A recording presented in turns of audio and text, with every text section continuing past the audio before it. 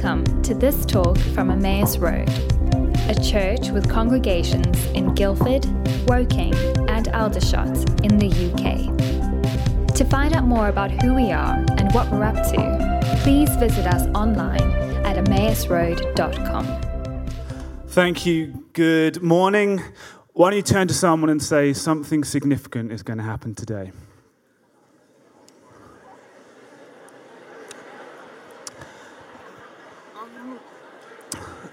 Amen. Amen. It does not take that long to say those few words. Okay, picture the scene. Picture the scene. The disciples are gathered around Jesus. We are somewhere between the Last Supper and the Garden of Gethsemane. There must be some sense of dread in the air. Jesus has arrived in Jerusalem. The crowds have gathered around him. They've cried, Hosanna, and you have seen the anger in the Pharisees' eyes. Judas has just walked out after some sort of conversation with Jesus. Peter has been told that he will deny Jesus. Stuff with Jesus was always intense, but there must have been something about these hours that felt different. And then into that moment, Jesus utters the words, probably the words you most want him to not say. I am going away. And not only that, but he says, it is good that I am going away. Can you imagine being a disciple in that moment? You have left everything. You've left your livelihood, your families. You've given everything to follow this man day and night, to go everywhere that he goes. And then suddenly, after 3 years, he says, I'm leaving. And then he has the audacity to even say, it is good. It's good that I am going away. And why does he say that? Because his promise is that if he goes away, someone else will come. The Spirit will come. And to Jesus, that is a better promise. I'd love you to be honest this morning. How many people here would trade their current experience of the Spirit for your whole life for just 1 hour in the flesh, a cappuccino date with Jesus? And yet Jesus says this is the better way. He doesn't say it's necessary. It doesn't say it's required. He says it's good that I go away. And that is because Jesus' plan for your life, for your flourishing and for the restoration of this world is simply your life and his Spirit. Your life and his Spirit, and that is the better promise. And so as we go through today and we look at the Holy Spirit, I would love you to grapple with those words of Jesus. Hold on to them. Take them seriously. Resist the temptation to relegate it to hyperbole or religious rhetoric and ask this question, what if Jesus was right? What if better is truly possible? If you have a Bible there, would you turn to Acts 2 with me? We're going to be reading from verse 1 as we carry on this Acts series. And it's a passage that you know well. When the day of Pentecost came, they were all together in one place. Suddenly, a sound like the blowing of a violent wind came from heaven and filled the whole house where they were sitting. They saw what seemed to be tongues of fire that separated and came to rest on each of them. All of them were filled with the Holy Spirit and began to speak in other tongues as the Spirit enabled them.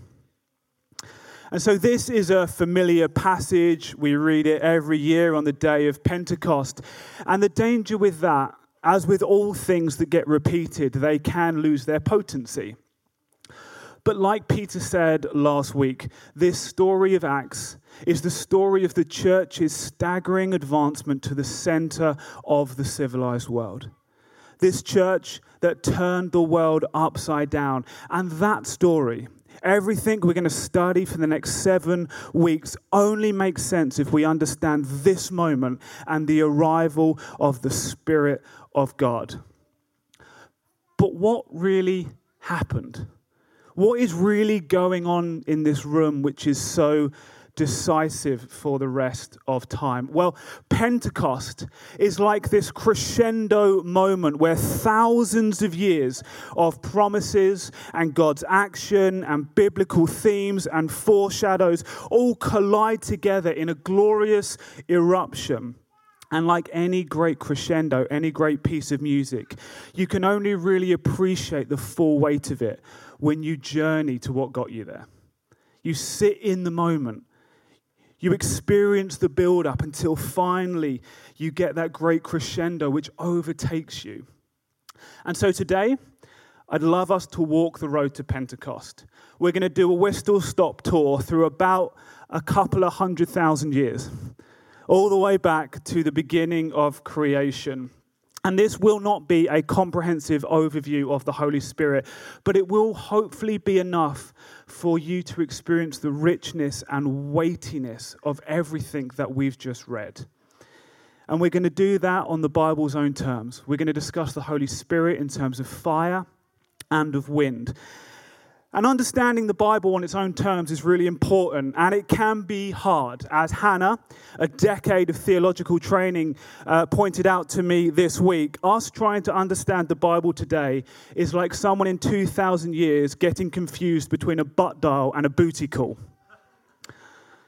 Right? You can just imagine people in 2,000 years trying to get their head around some of those messages. And so we have to understand where language, it paints a picture, it meant something in a time, and our job is to try and understand what it meant so that it comes to our life for us fresh today. And so fire, let's start with fire. And we're going to be moving fairly quickly through a lot of biblical history, and so we won't be able to camp out for too long, but we will be giving your notes through the Emmaus Way to your collectives, and so I encourage you to go back and sit with these passages that I'm going to be talking through today. But let us start with the Exodus. So much of biblical imagination starts with the Exodus, the moment in which God's people escape from Egypt. And we hear in Exodus that the presence of God comes as a pillar of smoke and a pillar of fire. And it protects them from the Egyptian armies. They cross the Red Sea, and it leads them through the wilderness until, importantly, we read at Exodus 33 that it comes to rest on a tent. It comes to rest in one geographical location. And that one place in this tent becomes the literal place, the only place where the presence of God resides on earth. And the Bible gives a very important name for that place, the tabernacle. Later it gets called the temple. There's a picture of it, this moment in which the pillar of fire comes down and it rests on the tent. And the presence of God was so thick in that place that right in the very center, right at the epicenter of the presence of God, no person could go. No human could go except for one priest on one day of the year called Yom Kippur, the Day of Atonement, where they could go into the Holy of Holies, the very center of God's presence. And even then, they would have a rope tied to their leg in case they died in the presence of God and had to get dragged out so they weren't met a year later by the next high priest. And so we have this moment, the tabernacle, where the literal presence of God's rest. So we've got Exodus. Now we jump forward and we get to Solomon. There's now kings have been established in the people of God. David's son, Solomon, is mandated to build the temple. What was a tent has become a more concrete structure, a place for the presence of God. And just like with the temple, we read in 1 Kings 8, when the priests withdrew from the holy place, the cloud filled and the temple of the Lord. And the priests could not perform their service because of the cloud, for the glory of the Lord filled the temple. Then Solomon said, "The Lord has said that he would dwell in a dark cloud. I have indeed built a magnificent temple for you, a place for you to dwell forever." So again, Solomon, he consecrates the temple to the Lord. And again, this pillar of fire, this pillar of cloud lands as another geographical location, a place for the presence of God. So I want you to picture it. Pillar of fire above a tent, pillar of fire above a temple. This is the place. The temple became the center of the city, and it was the place for the presence of the Lord to come. Okay, so now we jump through to Pentecost, and what happens? Fire arrives, but this time it's not one pillar. What is it? Many tongues. Many tongues that come and they stand above what? People. That is what's so important about Pentecost. What used to be one pillar, one place for the presence of the God, marking the tabernacle. Now many tongues of fire come and they rest above the believers, marking out again the literal dwelling place of the Lord here on earth, inside people. What was one pillar has become many tongues because the tabernacle is moving out of the building. And what we see is this foreshadowed in the life of Jesus. In John 1, it says this. In John 1, it says that the Word became flesh and made his dwelling among us. That word dwelling there is skeneno. Skeneno. And it literally means the tabernacle. So what that verse is literally saying is that the Word became flesh. Jesus became flesh and he tabernacled among us. What do we see in the life of Jesus? We see that just before he starts his earthly ministry, he is baptized in the Jordan. He comes out of it. We hear the voice of the Father and the Spirit descend like a dove and rest upon him. Jesus tabernacled with the anointing of the Spirit among us. And then Jesus went about doing all kinds of things that got him in trouble. He went around telling people their sins were forgiven. Well, hold on. There's one place where your sins get forgiven. Where? The temple. And suddenly Jesus outside of the temple was having the audacity to go and forgive sins. Well, Jesus isn't removing the forgiveness of sins from the temple. What's Jesus doing? He's renegotiating where the temple is. Suddenly the temple isn't one place.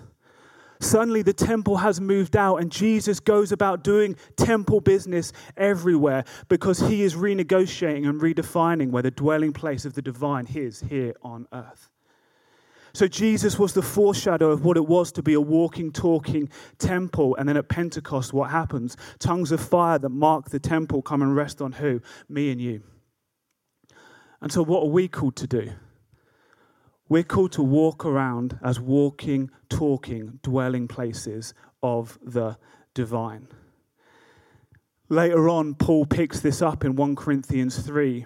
And he says this, don't you yourselves know you are God's temple? The reason that the language there is a bit clumsy in the English, you yourselves, is because in ancient Greek there's two words for you.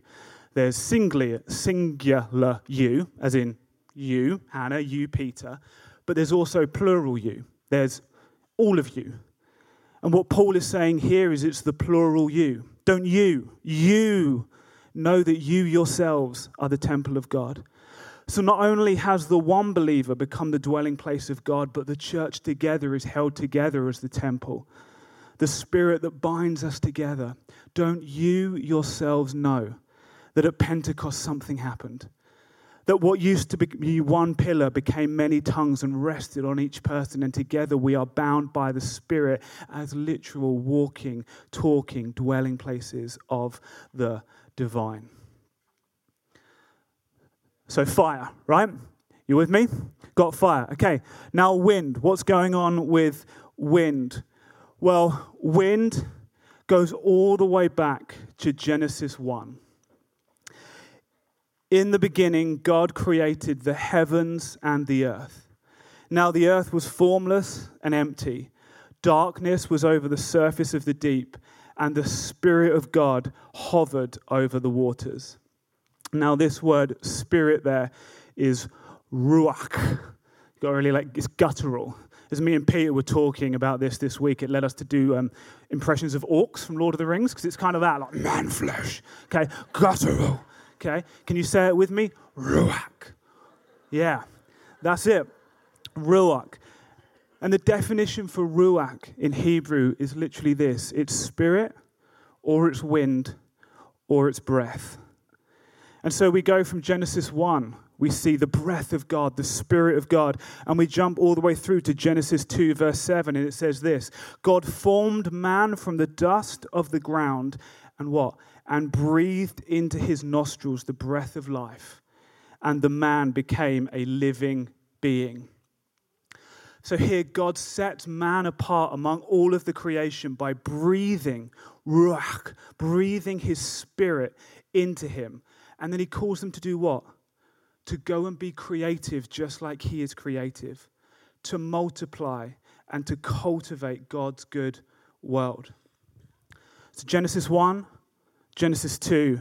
Now jump forward to about 600 BC and we get the prophet Ezekiel. Now prophets in the Old Testament are foreshadows of the normal Christian life when the Spirit inhabits and anoints the believer. And so prophets in the Old Testament would be these people who the Spirit would rest on at certain times and for certain roles. And they would speak the Spirit of God. And so Ezekiel, we know the story well. Ezekiel is brought to the valley of dry bones. And God says to him, "Can these bones live?" And Ezekiel says, "God, you alone know." And then God calls him to do what? He says, "Prophesy and command these bones to live." And in Ezekiel 37:10 we read, "So I prophesied, I spoke as he commanded, and breath entered them, and they came to life." So what's happening? Genesis 1, the Spirit hovers over creation. Genesis 2, God breathes his Spirit, and man comes to life. Ezekiel 37, God then calls Ezekiel to do what God did, and he breathes and he speaks life into the valley of dry bones. Now we jump forward all the way to John 20. The resurrection has happened. Jesus has come back, and he says this. Jesus said, "Peace be with you. As the Father has sent me, I am sending you." And with that, he breathed on them and said, "Receive the Holy Spirit." The breath of God. Genesis, Ezekiel, John, Acts 2. The wind, the Spirit, the ruach of God arrives again. And then what happens? They receive the Holy Spirit, and what do? They burst out of the upper room, and immediately they begin to proclaim. They begin to speak the good news, and what do? They begin to create new creation. They begin to speak a new church into being.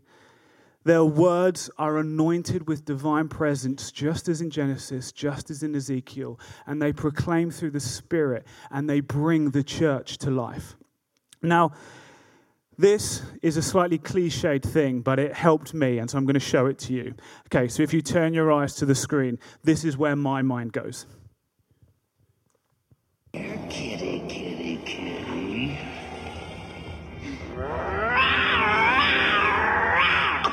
That was it? Do it again. Huh?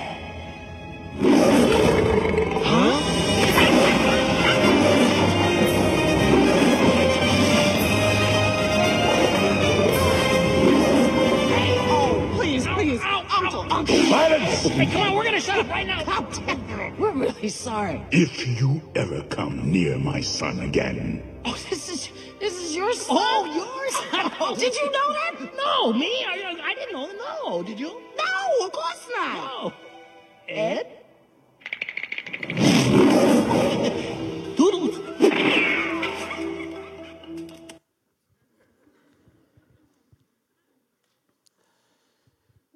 And I think that captures a little bit of what I'm talking about. Like maybe you feel small, you feel backed into a corner with only a pitiful little meow. But the truth is that your voice carries the very breath of God, the Spirit, the ruach of God, the same Spirit that birthed creation, the same Spirit that formed muscle and ligament on a valley of dry bones, the same Spirit that empowered Jesus to heal the blind and the lame and the leper. The meow becomes a roar. After that, the Lion King goes into all sorts of weird, sort of pantheistic places, so please leave the theology there. After that, Circle of Life and all that, Elton is good at writing a timeless ballad, but his theology is completely flawed. But what if Jesus was right? What if better is truly available?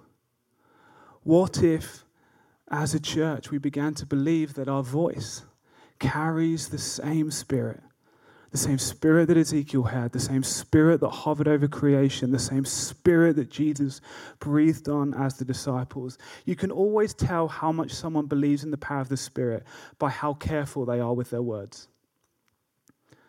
Because as you truly begin to believe that your voice carries power. Last week, it's a little story, but we had a word shared up here about someone who something good had happened, and then suddenly they were just feeling this sort of oppressive weight that they couldn't shift. And we prayed for that, and I got a text in the week, and it said this: after an incredible life-changing day on Friday, I had been feeling a real weight and sense of fear that neither my heart nor my head could explain. I just felt like running from everything.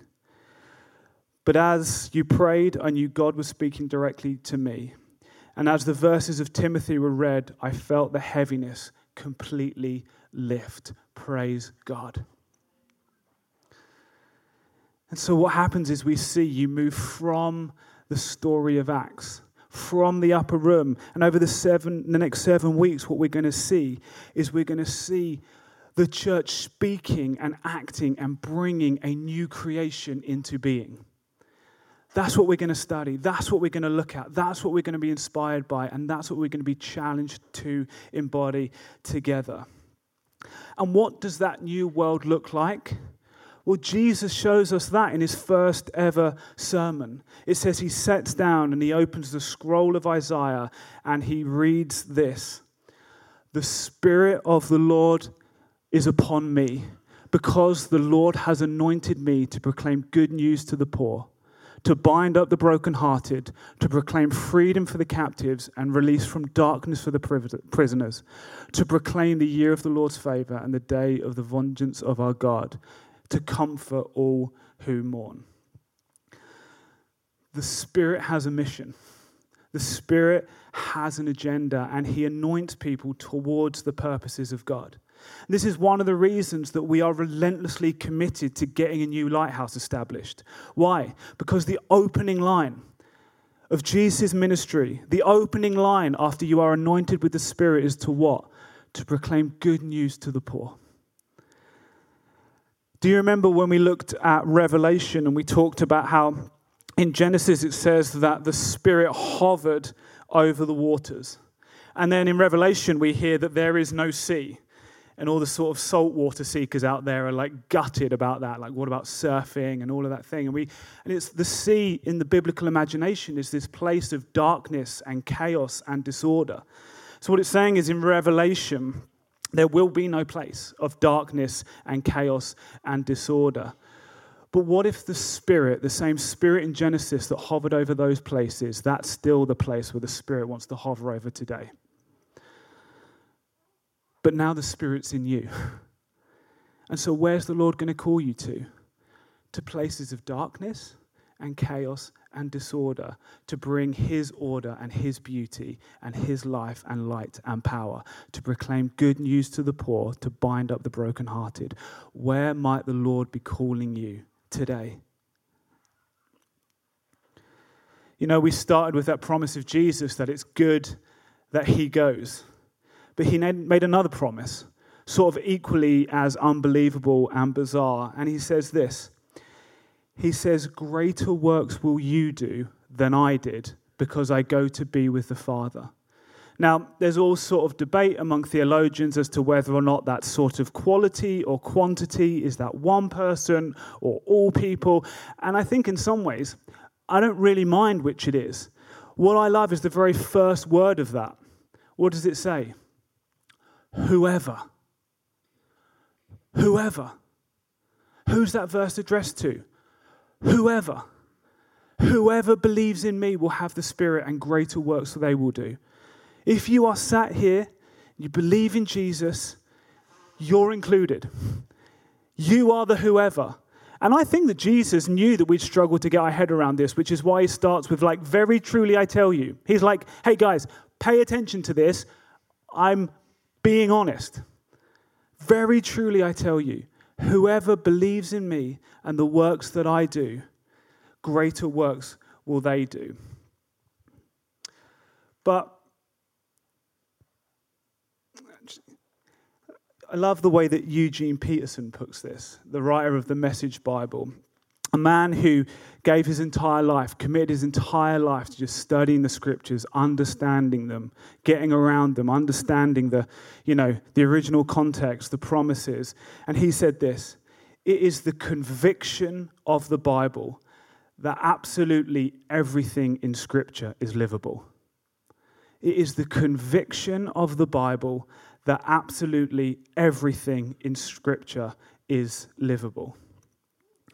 Or as one other theologian put it, the Spirit is there to make the impractical practicable. The impractical practicable. But let's step back for a second, right? Let's move away from metaphor and promise and motif and theme and illustration and allusion. And let's become incredibly practical right now. What does this mean for me, for you, here today in Emmaus? And I'd understand if you were like, Adam, you're saying that this is better. I don't feel better. If this is the promise, then I'm going to be honest, I feel a little underwhelmed. You're talking about creating this new world. You're talking about speaking to a valley of dry bones. And if I'm honest, I just can't stop looking at pornography. If I'm honest, I can't even seem to get over my social anxiety. If I'm honest, I can't seem to get the confidence to even speak up at a meeting at work. If I'm honest, my family feels like it's in not a very great place right now. If I'm honest, I'm just struggling to make ends meet. Or even, Adam, I've been here before. I've got all riled up on the power of the Spirit before, and I've been disappointed. And I think to you, I would say you're not alone. The famous preacher Billy Graham said this. He said, everywhere I go, I find that God's people lack something. They are hungry for something. Their Christian experience is not all they had expected, and they often have reoccurring defeat in their lives.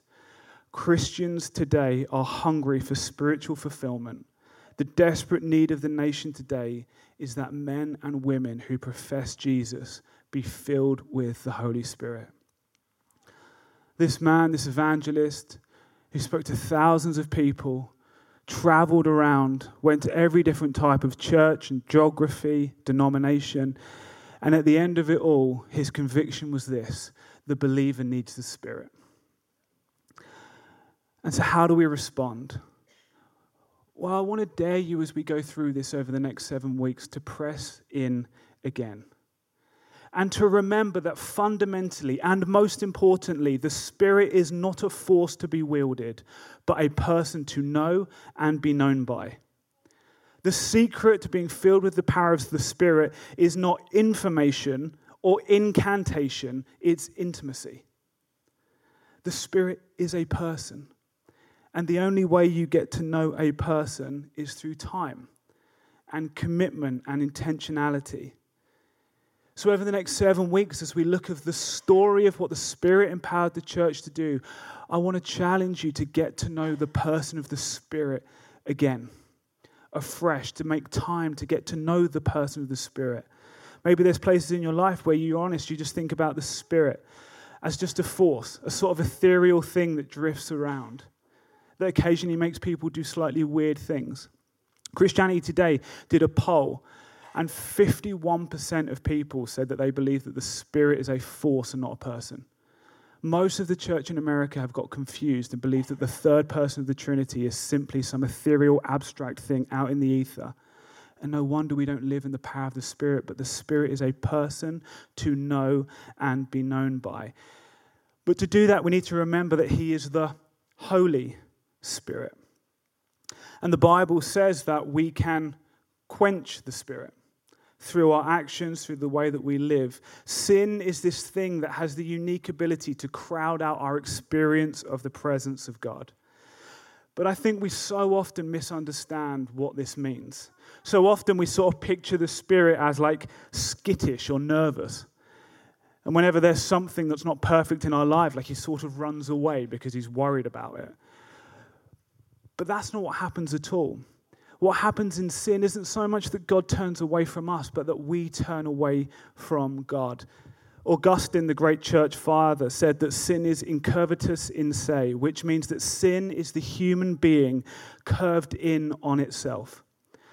So what happens in sin is that we begin to curve in on ourselves, and we actually stop to look towards the presence of God. He gets crowded out.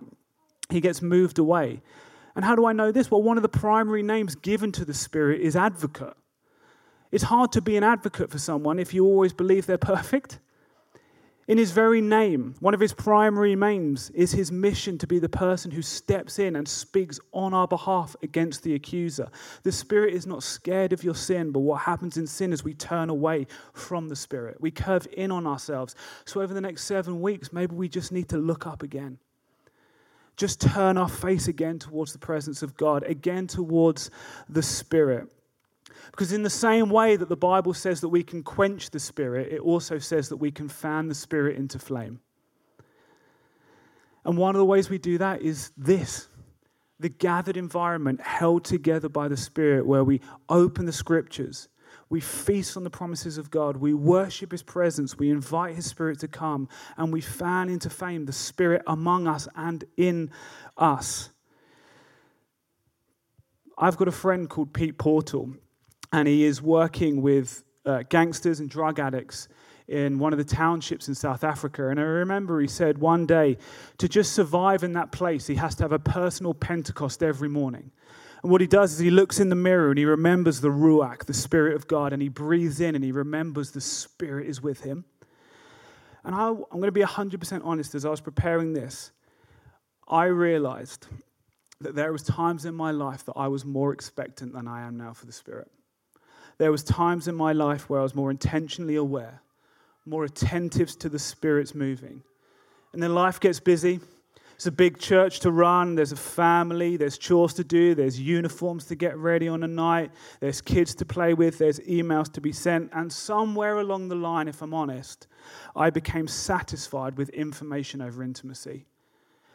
But with any relationship, information is a pitiful replacement for experience. And so as we go into response now, I'm going to be honest, I'm going to be the first person on the front saying, Lord Jesus, I recommit right now to being aware of your Spirit, to having a personal Pentecost moment with you every morning, to remember that as I breathe in the very Spirit that brought Jesus back from the dead, to remember that the conviction of the Bible is that every single thing in Scripture is livable, to remember that maybe Jesus was right and maybe truly, maybe better really is available. And so maybe we could jump to our feet right now. We've got a little bit longer to respond. And I believe we can respond in a number of ways. Maybe you're like me. Maybe you've been following Jesus for a while. And if you're honest, there's times and seasons in your life when you paid more attention to the Spirit of God. Maybe there was times and seasons in your life you made more time to be with the Spirit. And you're still good at reading your Bible or whatever, but actually you've stopped becoming aware of His presence with you. Stop being attentive to walking with Him. Stop taking the risk to pray for people or to speak out or to use your voice. Or maybe you've never experienced the Spirit. Maybe right now you're quite new to this journey and you don't have any memory of this thing. And we want to pray for you this morning. There's a ministry team. And so as the band begins to play and leads us into ministry, we're just going to take a moment right now.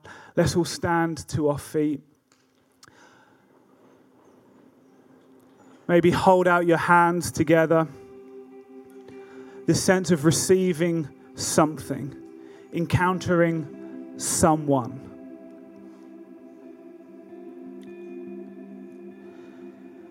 Everything we're going to look at over the next 7 weeks is kind of noise and chatter unless we understand that it's through the Spirit that this all becomes possible.